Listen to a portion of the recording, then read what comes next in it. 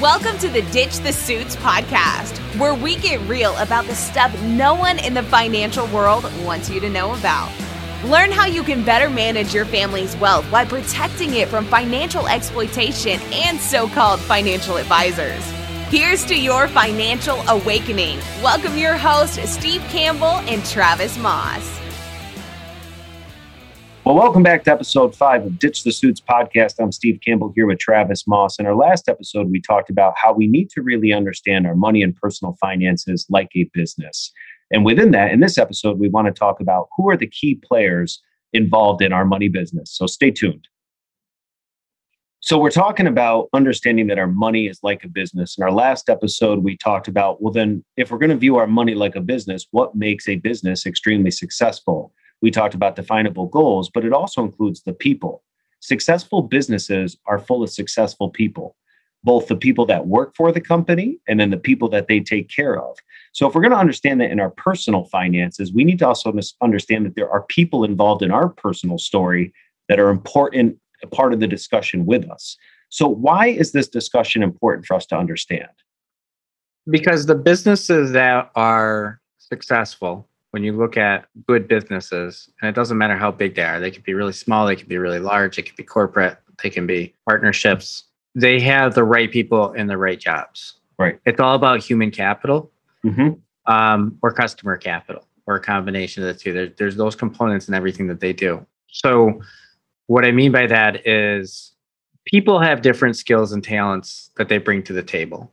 And I very rarely, in my experience, managing, training, hiring, working with people, have ever seen people that are really good at contradictory types of talents. Like, for instance, if you're a high energy, high relationship oriented type of person, probably grinding through spreadsheets is not your thing.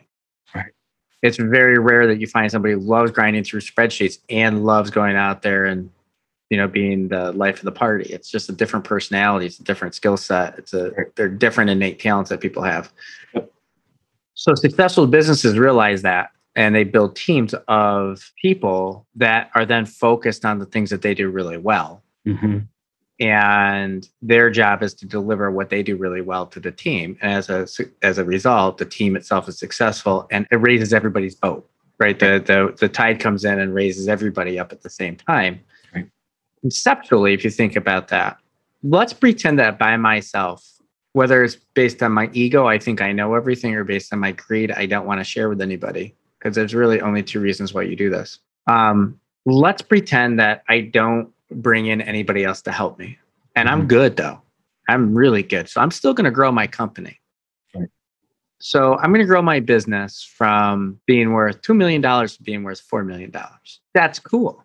I did that. That's me, right? I'm that good. Well, what if bringing in somebody and giving them a cut of it? Maybe I give them 10%. And because I brought in that person, though, we now go from 2 million to 8 million.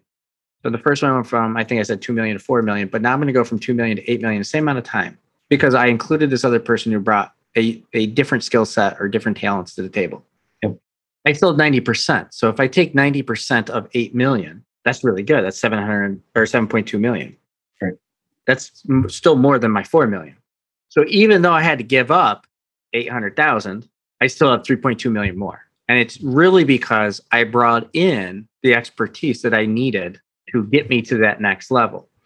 So businesses that are good, you see that throughout their organizations. You see the right people at the right places. You see people who have jobs that match what they're good at. Yep.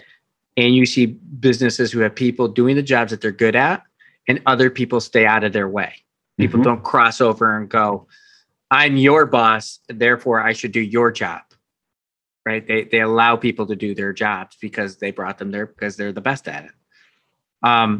So when you look at successful businesses, you see that across their organizations. It's just how they're designed. So again, the first business might have been successful based on maybe that's your definition of success. But if you're rating it based on growth and creating wealth and opportunities and those types of things, the latter example was definitely better. So it's really hard for you to be individually successful at your money business if you don't have the right people in the right place.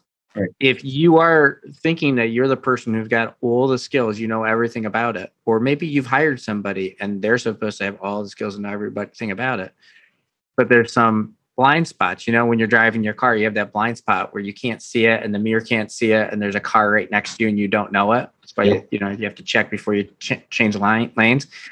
It happens to all of us. We have blind spots. Yep. So if you don't put the right people in the right place to watch your blind spots, eventually you're going to get in an accident. Right. So whether it's your business, whether it's what we affectionately call your money business, right? Your pile of money, or even your small business that's worth a bunch and a lot of people are dependent on it, your money business. It's about the people that are involved and getting the right people in the right place. Yep. I think to your point too, you know, when you're a business, you are trying to find the right people that are going to help you accomplish your goal. It is very hard for you as an individual on your team to accomplish your goals because it takes other people, but it also might take outside entities that are helping you achieve or do a part of your business that you don't understand, whether it's you're hiring a bookkeeping company or a payroll company, or maybe you're really good at doing your job, but you need somebody to help you tell your story. So you can go out and find an advertising firm or a marketing firm that can come alongside you.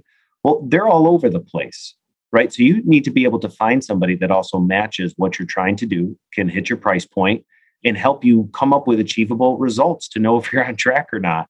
You have choice. And I love this idea of viewing your money as a business. It's your money business. Because I don't know that most people view their own personal finances as a money business. You have choice.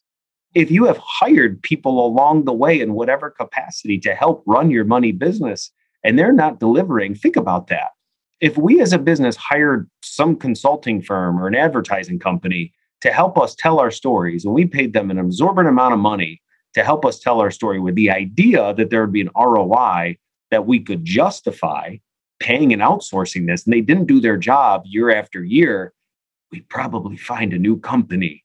Yet when it comes to our own personal money business, we can settle year after year. And if I think back to our last podcast episode that we talked about, your money is a business. You need to have definable goals, just like a business has definable goals and it makes them successful. When you in your own personal finances don't even know what you're working towards, then the people that you've employed to help you run your money business, they can tell you anything they want. And as long as they've honestly made money, you don't know. So it's like, that's nice. That's great. Yeah. I'm on track. But what if you also knew exactly what it was you were trying to do with your money, that the people that you've entrusted to help you along the way with your money business, you have a way of validating whether it's worth it or not. And that's what we talked about in all of these episodes, which is if you're going to entrust and hire somebody, you're a consumer. So if you're looking at year after year, man, they really keep telling me they thrive when the market's down, or they thrive when the market's up, or they can save me money on my taxes over my lifetime, or they can do all these things. And you're not doing any of those things year after year, then you as a consumer have the ability to go find somebody that is going to help you do those things. And that is your right. So when we look at a lot of these things, it's so important to understand who are the people that you've allowed into your money business and what roles do they play. And I think we want to take some time to understand from the business aspect what that looks like in our own personal lives. So we got this money business. In business, there are certain key players that are involved in your business to make it successful. We want to give you what those players are. And then how does that actually translate into our money business? What does that look like? So Travis, why don't you go over some of the big key players in any successful business? So there's three categories. You've got leadership or leaders. So there is a difference. And unfortunately, people will probably get bothered by this because people in leadership positions or management positions might sometimes think that they're good at something that's not really what they're doing. There's a confusion between leadership and management. Mm-hmm. Because you're a manager doesn't make you a leader. And because you're a leader doesn't make you a good manager. Being in a leadership position or being in a management position doesn't mean that that's the right person for that role. So just because you're in it doesn't make you it. So when I talk about leadership managers and the third group is role players, what I'm really talking about is putting it, first of all, starting with the right person in the right roles. But I guess in order to get the right people in the right roles, you have to understand what the roles are supposed to be achieving. Yep. And I think most of the time we're confused with that. So if we start with leaders or leadership, what we're really talking about at the business level is the strategic kind of visionary thinker. Yep. The person who always seems like they can see the future. This is where we're going to be down the road, down the road, down the road, down the road. And this is what we need to do in a broader picture sense to get there. And then they turn that over. So that's like designing the map, the geographical boundaries of the map, and drawing a line and saying, we want to go from here over on the very right edge of it to here over on the very left edge of it. And here's the basic barriers and structures that we've got to get around. And then they hand it off to the manager and they say, okay, manager, you're going to need to fill this in now. And the manager goes in and fills in all the detours and the turns and accounting for the times you need to stop and take a break and that kind of stuff. Good managers take a strategic vision and they break it down into pieces that allow the vision to become successful. So the leader draws a line in the sand and says, next year, we want to get here. Next year, we want to increase sales by 10%. And the manager says, okay, in order to do that, we're going to work backwards. We're going to have to do all these things, right down to if each department has to do this, each person within the department has to do this. Right. So everybody now understands what they need to do to be personally successful. And if everybody is personally successful, the departments are successful. And if all the departments are successful, the organization is successful. You can figure out what to fix then. Yep. You can figure out if there's a chink in it someplace. You're going to be able to figure out, is it at the individual level? Is it at the department level? You're going to be able to figure out which assumptions are wrong. Yep. If it's just increased performance by 10%, you don't have a clue then when it doesn't work out what actually went wrong. You're making assumptions. Yep. So you clearly draw a line in the sand with a time and then put a clear goal of exactly where you want to get. And then the manager builds it. They build it from the beginning to the back end. And they then work with their role players. And the role players are where these are the doers. This is where all the skills and talents normally really live on the team, the specialized skills and talents, the people who can do things that you have to pay for. Yep. So the manager works with the role players to position the role players on their teams in the best possible places to get the most out of their role players. So there's all three parts. The leader does not win without good managers and without good role players. Right. Managers do not win without leaders setting clear goals that also make sense. I mean, you can't just like pie in the sky something, but you have to. Right. It has to be a smart goal, right? So, and they can't get there without strong role players. And strong role players, if they don't have a clear idea of where they're supposed to go with things, won't get anything done. Not as far as they won't meet the goals because they don't know how to do it. If I just go to somebody and say, "Hey, the person who sits at the front door and greets people, you need to increase business by 10%. They're going to look at me and go, that's not my job. I don't know how to do that. Yep. And so that's the relationship that you've got. So think about your personal finances. Leadership is, where are you going? What does financial freedom at age 55 actually look like to you? Yep. That's the vision. The manager is the person who's going to get you there. And the role players are who's going to help. So let's say that you have a wealth manager that's helping you get there. You might have role players in tax and legal and just tracking your stuff, appraisers, investment managers. You might be a role player. You have a role there. You got to put money in the account. You got to keep your, even if you're in a leadership role, helping to decide where you're going. You may also have a role within it. But normally these are different positions. Normally somebody in a leadership role is handing it off to the managers and the manager handing it off to the role players and so on. It's going up and downstream that way. But people struggle in different areas. Let's say that de facto I'm the leader because I own the business or because it's my money, right? So I own the money business that we've been talking about. So de facto I'm in the leadership role. So what does that mean then if I don't know how to set a clear vision? Mm-hmm. With businesses, a lot of times when you're developing strong teams, you talk about managing up.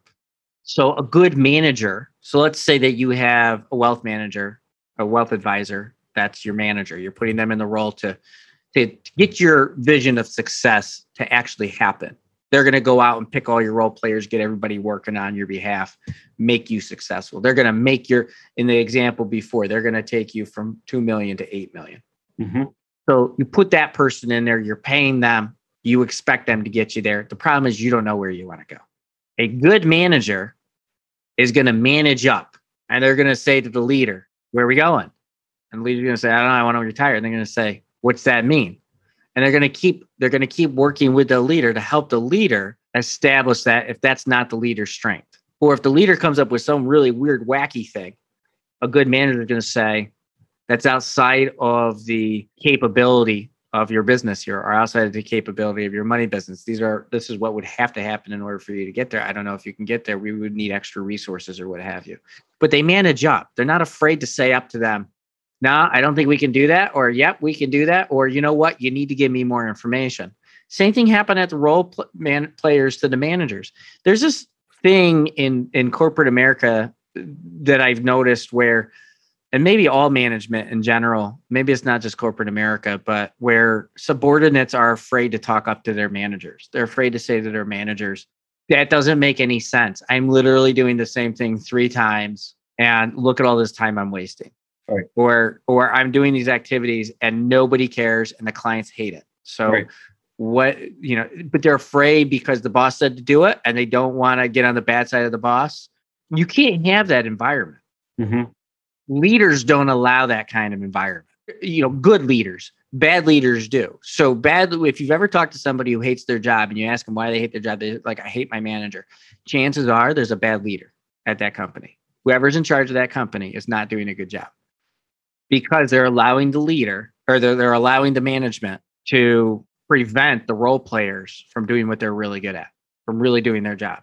Sometimes it's micromanaging. Sometimes it's a bad attitude. Sometimes they're aggressive people. Sometimes there's other issues. But good leadership would say, you know what? We're going to get a new manager. If this person's preventing the role players from doing their job well, we're going to get a new manager.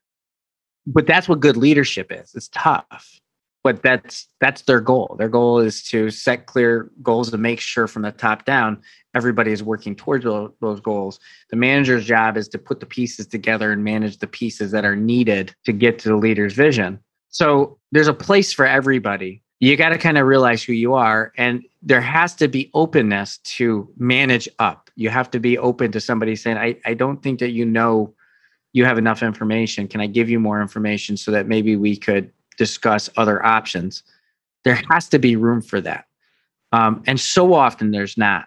The difference between, businesses a lot of times comes down to stubbornness. Yep.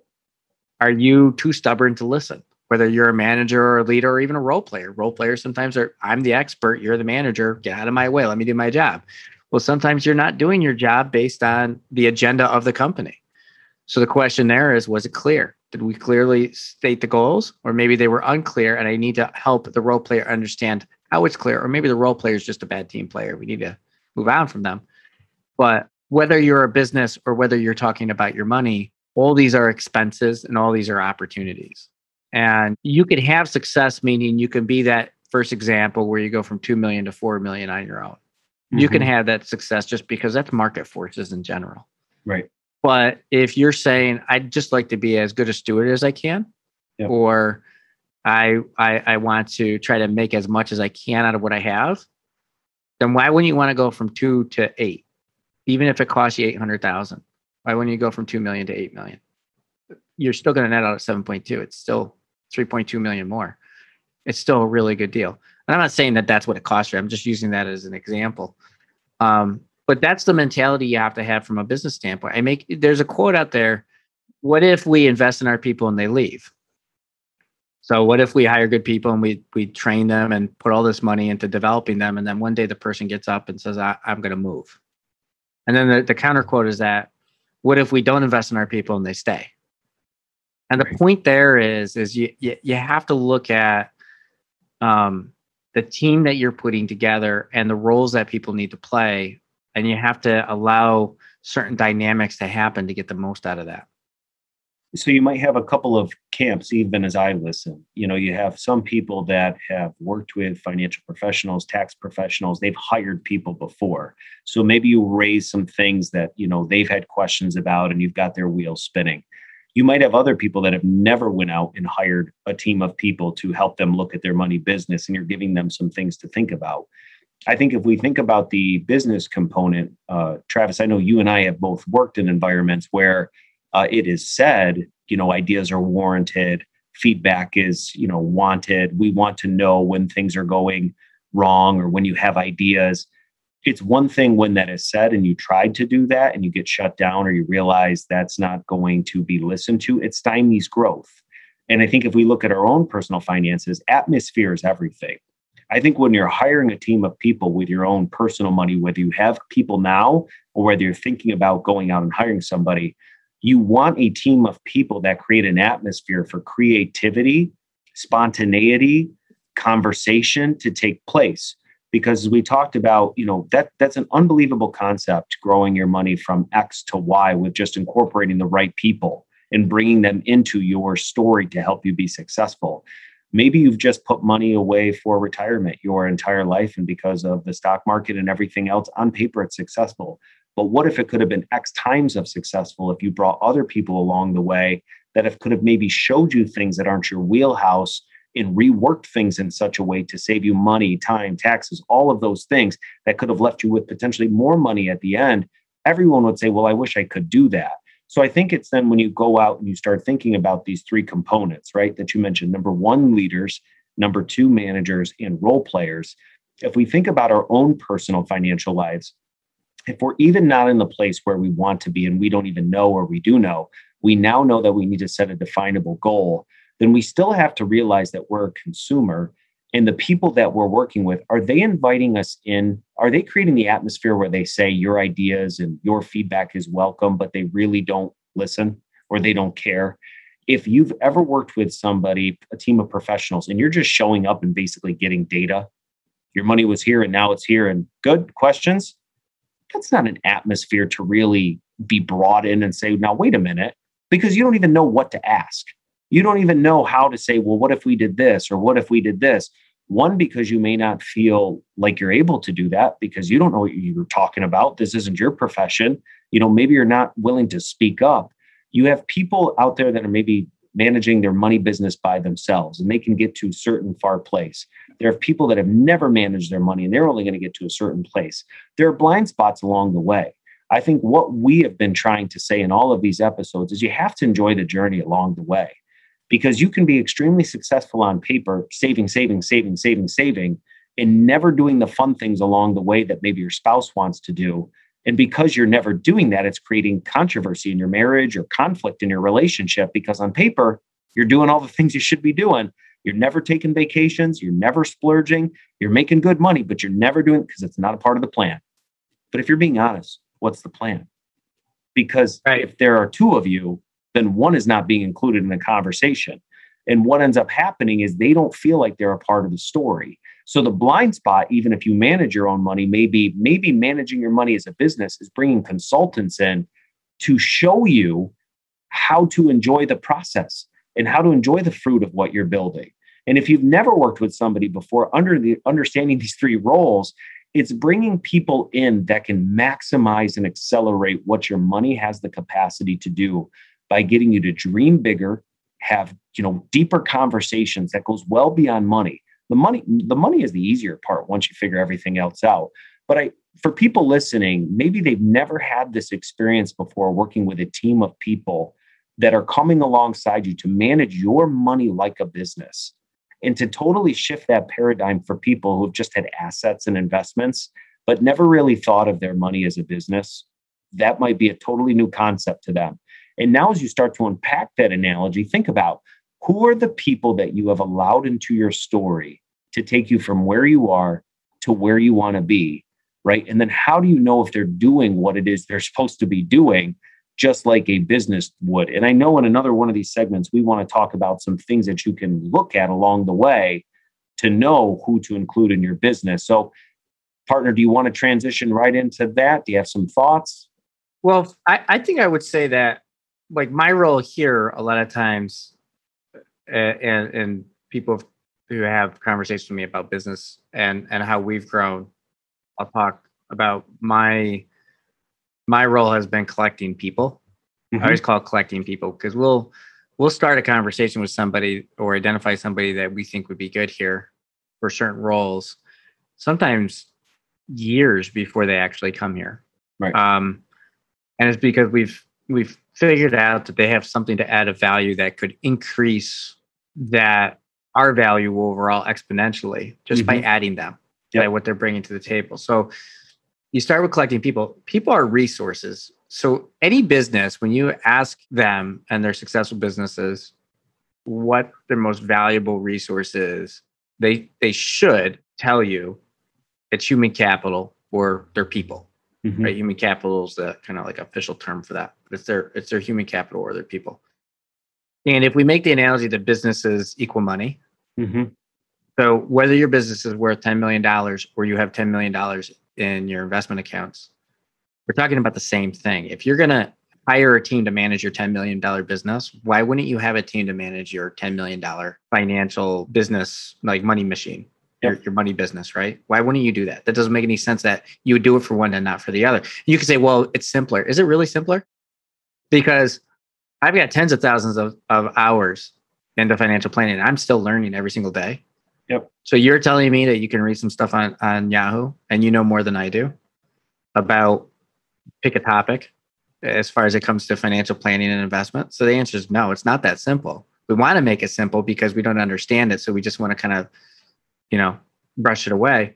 So if business is equal money and the most valuable thing to a business is human capital, then human capital is the most valuable thing to creating money.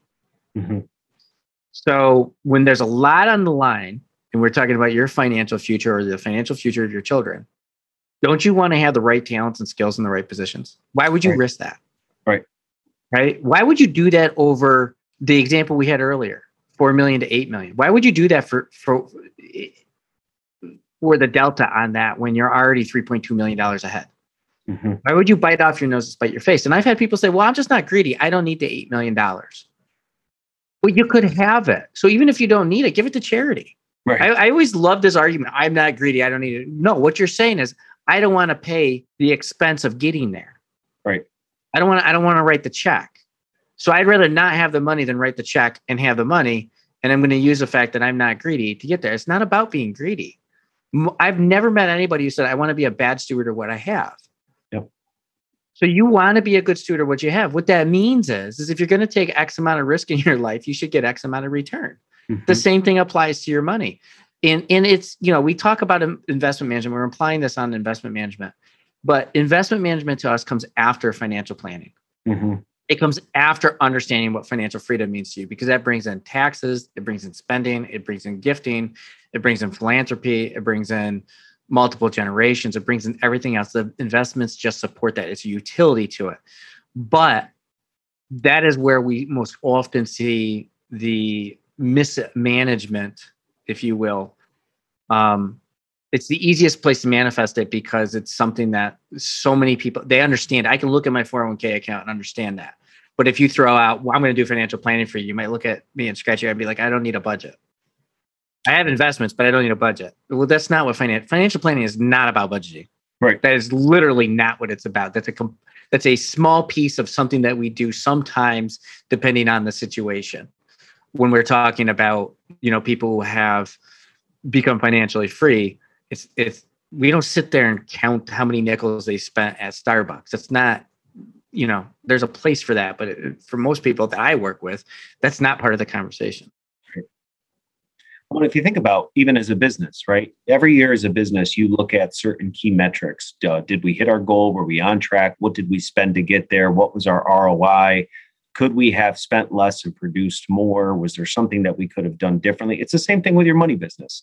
If you're talking about things like, managing your investments, which is a big part of it, are there ways to either potentially reduce cost improve the overall performance, buy better investments. These are conversations that you should be having with this team of people to understand. There's nothing wrong. A lot of people, I think, the way that because they don't understand finances, they'll just look at that yearly return statement and say, geez, I made a certain percentage on my money. Pretty good. Pretty good compared to what? And what could you have done? Right? We're not saying investing, there's always a risk involved, but could you have done other things in this past year, over the last few years, to put you in a better position, or in your taxes, or protecting your people in your family? If you are understanding your money as a business, all the components, the cash flow, the survivorship, the investment planning, the estate planning, the tax planning, these are all components that all work together just like a business would. And we talked about in episode 4, you have different compartments within your business, whether you're a solo entrepreneur, you work for a company with less than 10 people, you have over 100 people, 1,000 people, you have different departments. Every one of those departments has a different goal, a different objective that feeds the greater purpose to hitting those goals. You need to be able to understand if one of those areas isn't doing what they're supposed to be doing, how do we either adjust so that we don't get to the end of this thing and go, gosh, man, we really could have months ago fixed this whole thing if we would have communicated better, understood what we were working toward, reworked our metrics, rethought, tried something new along the way. But when it comes to people's personal money, we don't have those same kind of conversations and reflections. And I don't know if it's just because people don't understand, so they don't even know what to ask. And if we talk about our industry as a sales machine too, right? If I go back to our first conversation, professionals in financial industry, tax industries, whatever it is, it's not that they're bad at what they do, but they can always spin things as a positive. And if you don't know how to ask questions, if you don't know what is good, what could have been better, how could have we done things differently, a lot of people do the same thing. They own the same investments. They have the same fees. Even as their money grows, they continue to pay the same, literally, they pay more and more money as they bring more money over, and never ask questions about, could I have reduced my costs anywhere along the way? That is your right as a consumer. If you look at your money as a business, then you have to understand how to look at your money as a business unemotionally.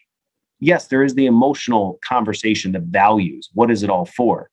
If you told somebody that I'm doing this for my kids, well, then darn it, I would hope that if along the way it's not doing what it's supposed to do, if the end goal is to take care of your kids, if you said, I want to have X amount of money for every one of my children by a certain age, and we're not on track, are there things that have happened that are beyond our control? Let's first address that. Sure.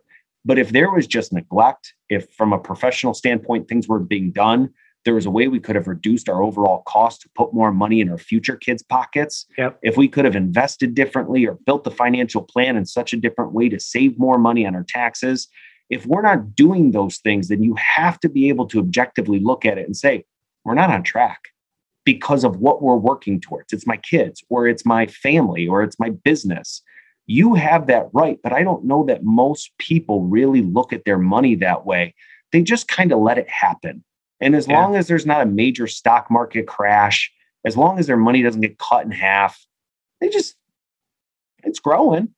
But what if it could exponentially grow by controlling what you can control in, you know what I mean? Getting a better handle on what's happening. And I know, Travis, you've had a lot of experience with this in conversation. So how do you also help people understand this a little bit more and maybe where to go from here? So you said a lot of things there. The financial industry itself doesn't do people a very good service here. So we just talked about, we're drawing a parallel between your money business, your personal finances, and a real business. Mm-hmm. And in a real business, anybody who's had a job knows that they're accountable for things. They have to give reports to their boss about projects they're working on, sales quotas, whatever it is. Here's the numbers, boss. This is how I've done. How many people only do a once a year report? Right.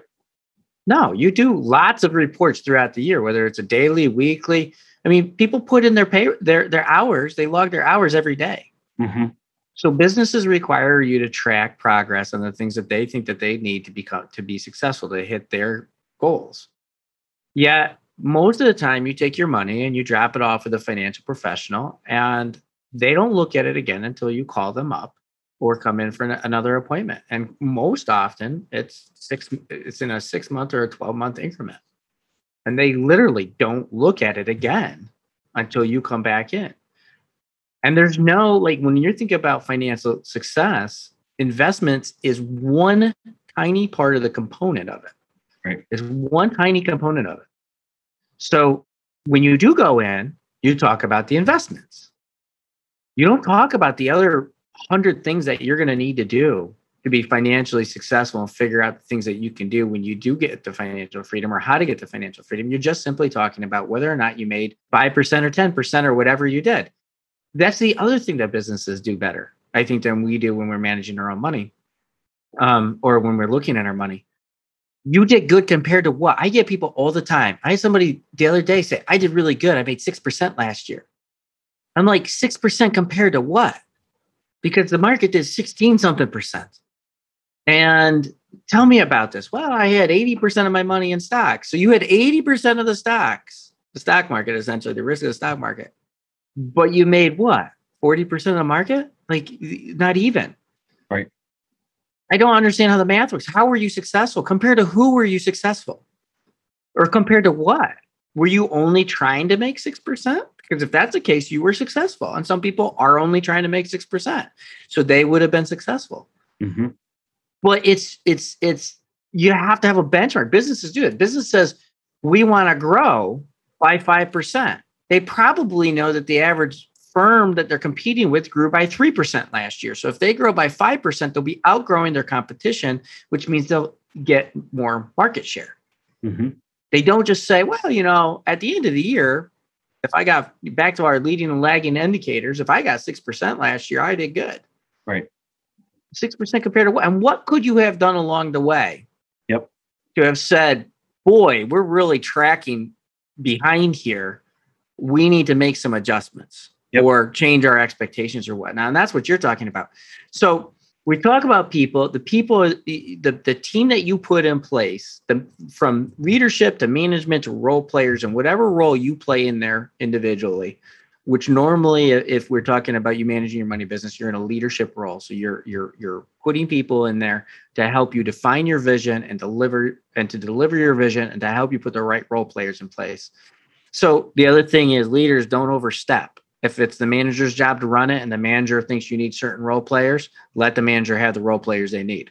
Don't tell them not to do that, because you're biting off your nose to spite your face again. But anyway, what you're really looking for, and this is from the top down, talents and skills. Mm-hmm. Get the people in the right positions, get the wrong ones out of the wrong position. What do I mean by talents and skills? You are born with a talent. You are good at certain things. Your disposition, you particularly, when I first met you, I was like, there's no way somebody can be that genuinely nice all the time. And I've gotten to know you for years now, and you are just, that is how you are. You're just that good of a person. Oh, thanks, partner. That is your talent, though. Right. That is something that is innate to you. For other people, they have to work at it. Other people really have to work at having a smile all the time, and really have to work at being interested in other people's kids all the time and stuff like that. You just naturally are like that. That's your skill. Some people are just phenomenal at pulling numbers apart and grinding through data. Yep. Some people would have to spend an enormous amount of energy to do that. Some people are great at writing because they just love to communicate, and they love art, and it all kind of manifested into writing. Right. And some people find that so difficult. Yep. So you have innate talents, things that take you almost no energy to do, and you do them better than most people. Right. Every single person on your team has some talents. Yep. You don't take a square and force it into a round hole. You don't take the circle and force it into a square hole. If somebody's good at A, and that's what's needed on your team, put them in a position on the team where they can do what they're good at. Right. So that's where the good management comes in. Yep. But sometimes you also have, so we have lots of leadership, I think, in our firm. Ryan and I, who we're the founding partners and have really built Seed over the years. And I'd go back and I'd say we've all built Seed, but we're the two originals. Right. And I always say it like this. I'm fast forward kind of the visionary part of the leadership, where I will go forward as fast as I can right off a cliff. Right. because I want to grow things. I want to build things. I want to get out there and make things happen. Ryan, on the other hand, is more conservative. He's going to slow down and contemplate a lot more, look at more of the what if scenarios. Yep. So if you wanted to think about it, I've tethered myself to somebody and said, look, I'm going to run as close as I can to that cliff, but he's got a hold of that tether and he's going to keep me from falling over it.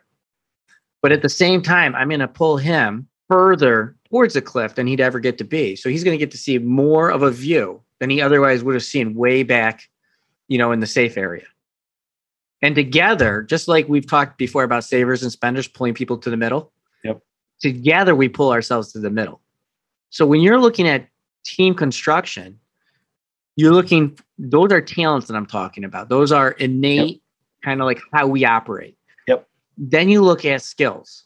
What are we good at that we individually take off the table of things that need to be done? Right. What are neither of us good at? Here's 1 through 1,000 things we're not good at. What have we done? We've built a team around that. You're here. You're one of our partners. You have skills and talents that we just do not have.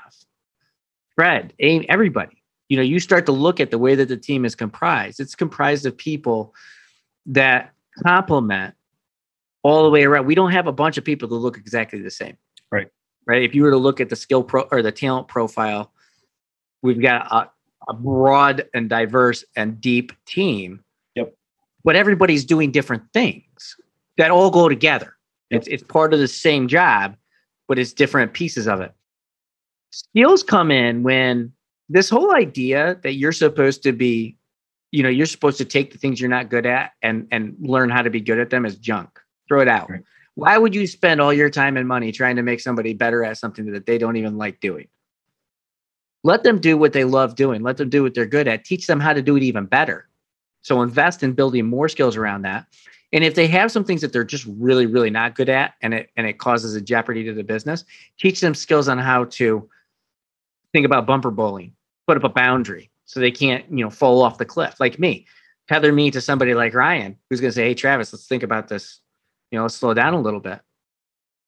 That's a skill, right? Is being able to create boundaries so that I can do what I'm really good at, but I don't get us in trouble because I'm obsessed with what I'm really good at, right, to the point where I might make sacrifices to the detriment. So every person is like that. So when you're looking at skills and talents, you're looking at, do the people that I put in place, can they deliver because that's how they're wired? And what skills do they have to support the other parts of it? Yep. And that's what good businesses do. It's part of that human capital management. And so, when we're talking about financial management or investment management, I think it's just self-reflection. Look at yourself. Who are you? What are you good at? What do you love doing? And if you don't want to become a bookworm and spend 10,000 hours a year figuring out investments and financial planning and taxes and that kind of stuff. I mean, obviously not 10,000 hours a year, but you don't want to spend a career becoming an expert. Mm-hmm. Put the right people in the right place, but manage it like a business. Yep. And like a good business.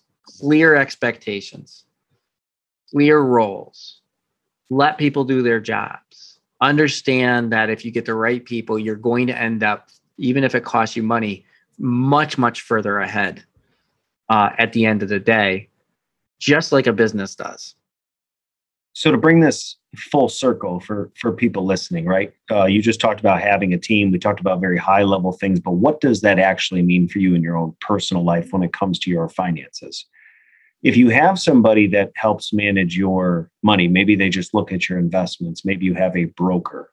Maybe they've told you have financial planning, but do you actually ever go over anything other than just what the investments have done once a year? That's not financial planning. You have investments. And then you need to be able to step back and say, is this helping me achieve the things that are important to me, which is taking care of your family, buying that dream home, going on vacation, creating experiences. As a lot of people, the main focus is on the investments not on all the other components. So when you want to talk about building a team, I think what we are talking about is maybe you have somebody that helps you build up the financial plan, that understands your values, what makes you you, what do you want to be able to do. They lay that roadmap.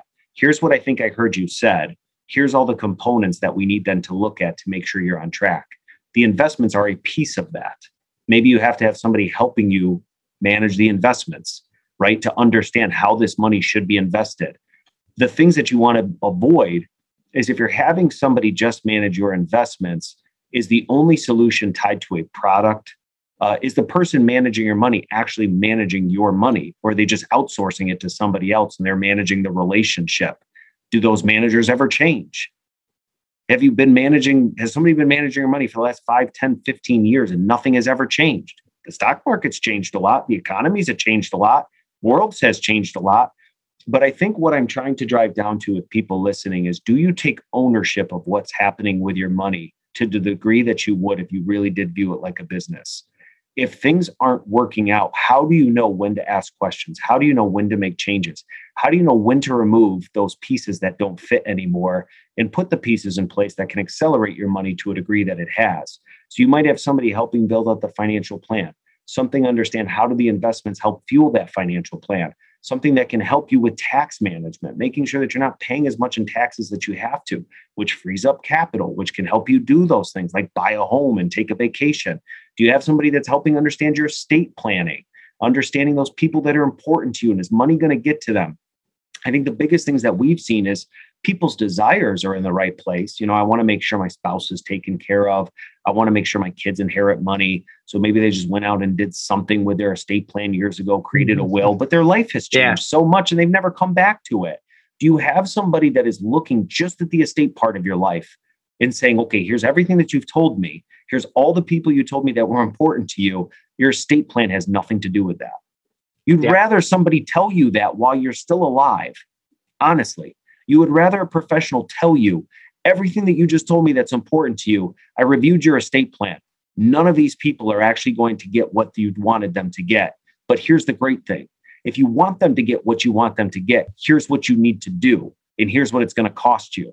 You would prefer that conversation than spending the entire part of your adult life thinking that things were going to go to people you thought they were going to go to. And unfortunately, life happens. You're no longer with us. And now that you're here, you can't solve the problem that your family has to fix.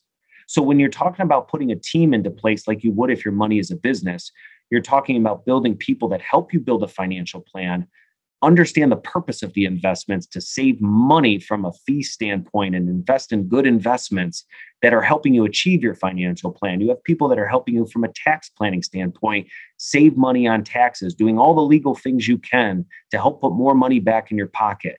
You have people helping you with your estate plan. And if insurance is something that's going to help fill in the gap, don't have somebody that has conflicts of interest, right? It is super easy to go to professionals that'll just sell life insurance to you because that's how they get paid. Is it appropriate for you? I don't know. But these are things that you have to be aware of because it is your money, it's your life, and it's your business. And regardless of where you are today in your life at your age, are you where you wanted to be? And if you're not, like we just talked about in our last episode, we can't take those things that have already passed. We have to look at those leading indicators moving forward.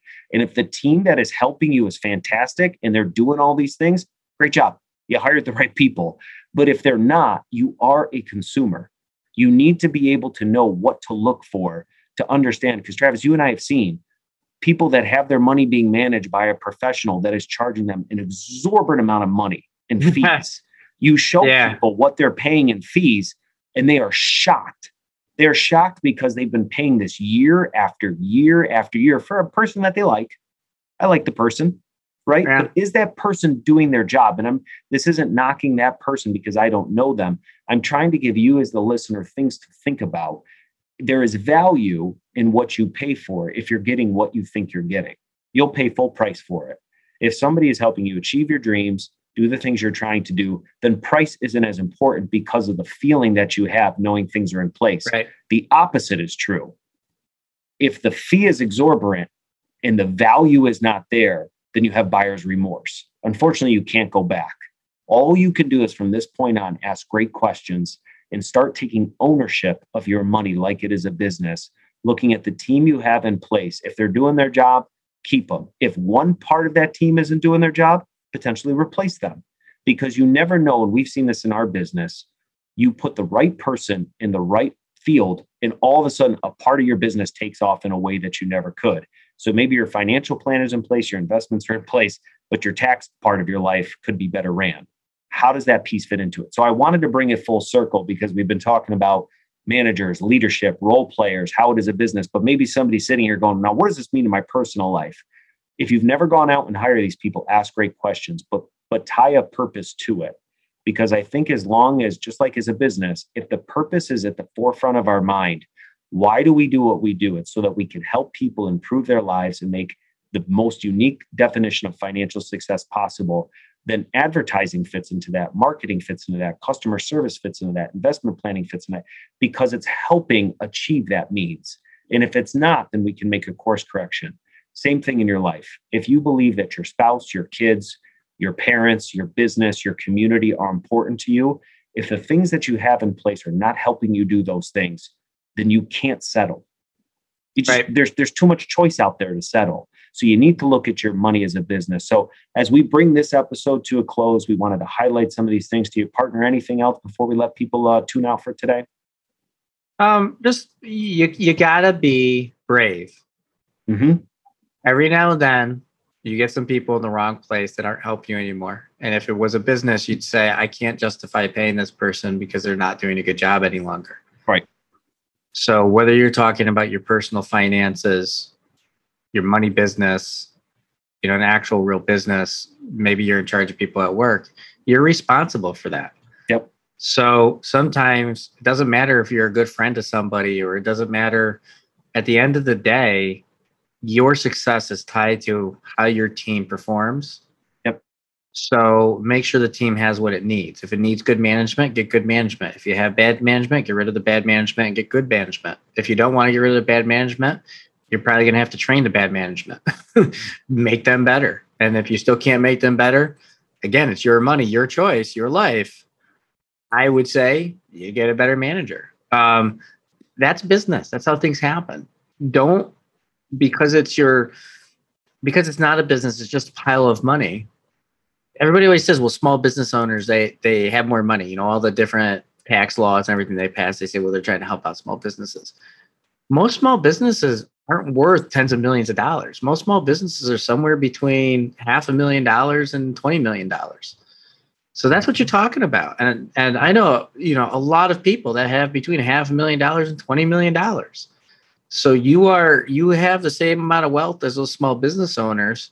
You just look at it differently. Yep. So what you can learn from them is treat it more like a business. Yep. And small business owners do this wrong too. Small business owners need to look at their personal finances more like a business. They tend to look at it more like this other thing they do on the side for fun. Yep. And it's like, no, you got to approach them both as a business, but be brave about it. You're going to sometimes you've got to hire people that scares you because you have to pay people to help you. And sometimes you've got people that you're overpaying that are they're gobbling up resources, but not providing value. And you've got to have that tough conversation with them, or you got to let them go. That's okay, because it's your financial success that you're talking about. It's your financial freedom.